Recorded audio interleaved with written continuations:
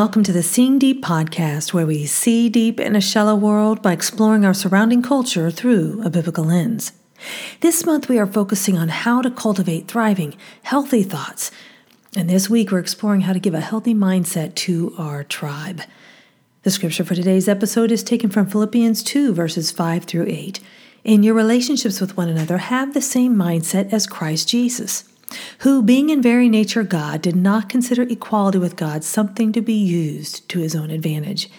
Rather, he made himself nothing by taking the very nature of a servant, being made in human likeness. And being found in appearance as a man, he humbled himself by becoming obedient to death, even death on a cross. If we were to have the same mindset as Christ in our relationships with one another, we would have flourishing families and churches. But if we have the mind of Christ, as Paul says we do in 1 Corinthians 2:16, then why isn't this the case in our relationships? Number one, we have dysfunction because we lack humility. Christ was King of Kings, but he came to serve. He humbled himself to win our hearts. Humble people don't seek to be the center of attention or to always be right. They consider the other people as more important and precious. And number two, we choose offenses over forgiveness. We can all get bugged by one another and hold on to grudges. Christ did not do that. Pride is at the root of our offenses because we think we deserve to be treated better. But living in relationship with others requires sacrifice. Number three, we seek to be served rather than serve in our relationships. When we expect our significant other to complete us or make us happy, we are headed for trouble. It is when we serve as Christ did without expectation from the other person that we pave the way toward thriving, functional, happy relationships. We hear the word dysfunctional a lot when we describe family life. Sure, we can all think that is the neighbor next door, but honestly, it is true of us too. Because wherever you have two people, you have dysfunction in some way, and it all begins in the mind. So how do we cultivate a healthy mindset in our tribe so they can get along, or more than get along, flourish? And every mama said amen who deals with bickering children, right? We cultivate a healthy mindset in our tribe by, number one, laying a foundation for authority in our thinking. Isaiah 55:8-9 says, "For my thoughts are not your thoughts, neither are your ways my ways, declares the Lord. For as the heavens are higher than the earth, so are my ways higher than your ways, and my thoughts than your thoughts." Our thoughts can wreck our relationships in countless ways. Our thoughts need to be taken captive and subjected to God's thoughts, period.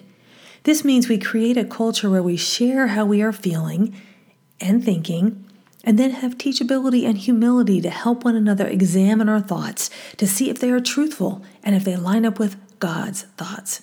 When we are willing to say that our thoughts are not over anyone else's but under God's, we are able to work through our dysfunction and maintain a healthy mindset. We cultivate a healthy mindset in our tribe by, number two, refusing to believe our own thoughts of presumption. Proverbs 13:10 says, "Through presumption comes nothing but strife, but with those who receive counsel is wisdom." Presumption causes strife where we assume others around us are doing or thinking things they simply aren't. It's like we want to catch somebody doing something wrong. But believing the best in people and having a redemptive mindset helps us to help people when our perception is right, rather than condemning them. We create and cultivate a healthy mindset in our tribe by, number three, training our brain to think on what Scripture tells us to. Philippians 4 verse 8 says, "Finally, brothers and sisters, whatever is true, whatever is noble, whatever is right, whatever is pure, whatever is lovely, whatever is admirable, if anything is excellent or praiseworthy, think about such things." I can hear some of you saying that is easier said than done. Don't let your flesh be the boss of you, friends. If Scripture tells us to do something, God will enable us to obey His will. We have too much stinking thinking going on and need to debunk thoughts that are ungodly and fleshly. We cultivate a healthy mindset in our tribe by, number four, kicking unbelief to the curb. Hebrews 3:19 says, "So we see that they were unable to enter because of unbelief." The unbelief of God's people robbed them of what God had for them, and it robs us of relationships. God has good plans and his ways work. Don't believe the lie that says every marriage is doomed to be miserable and every parent will be too. Because relationships are impossible? No, not true. God made the institution of marriage and the family, and he blessed it. Choose to believe what God says is true. We cultivate a healthy mindset in our tribe by number 5, not picking a fight or participating in one. Fights are of the devil, period. A fool is provoked and enters into a fight. No one wins a fight. Both lose. Get to the root of the sin that leads to quarreling. James 4 might be a starting point, starting in verse 1. What causes fights and quarrels among you? Don't they come from your desires that battle within you? You desire but do not have, so you kill.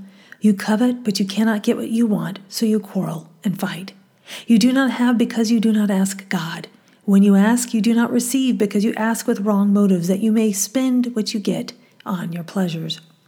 You adulterous people, don't you know that friendship with the world means enmity against God? Therefore, anyone who chooses to be a friend of the world becomes an enemy of God. Or do you think Scripture says without reason that he jealously longs for the Spirit he has caused to dwell in us, but he gives us more grace? That is why Scripture says God opposes the proud but shows favor to the humble. Submit yourselves then to God, resist the devil, and he will flee from you. Can we lay down our desires to win over the hearts of those in our inner sphere? Can we ask God to purify our motives and seek to serve those around us instead of ourselves? Yes, in Christ we truly can. It will take soul work and living by these principles. Notice that James reveals, too, that worldly influences are what are corrupting our relationships. We cultivate a healthy mindset in our tribe by guarding our loved ones' hearts from the world's influence. 1 Corinthians 15:33 says, "Do not be deceived. Bad company ruins good morals." This is difficult when everyone has free will and sometimes people do not choose to have godly influences in their lives. But when we see that the cost of worldliness is our relationships, may God help us to protect our family so we can have the kind of relationships we were meant to have with one another. We cultivate a healthy mindset in our tribe by being in the Word of God daily and together. Psalm 119:11 says, "I have stored up your word in my heart that I might not sin against you." There is nothing like the Word of God to cleanse our mindsets and help us to think rightly again. Oh, how much we need the Word of God. Do you see your need of it? Y'all, we are being barraged by the world all day long. What are we doing to counter that influence? Maybe you're saying, "I've tried all 7 of those things, Denise." Well, I'd like to hear from you if you have. But let's say that you have. There might be another issue at hand. Are you unequally yoked? Is there sin somewhere else in your life that is affecting you and your relationships? God wants to set you free, and he wants you to have a thriving relationship. May God help you to cultivate a healthy mindset in your tribe, friend. Don't give up in well-doing, for in due time you will reap a harvest. You've been listening to the Seeing Deep podcast, where we dive into the Word of God for the answers to life's problems.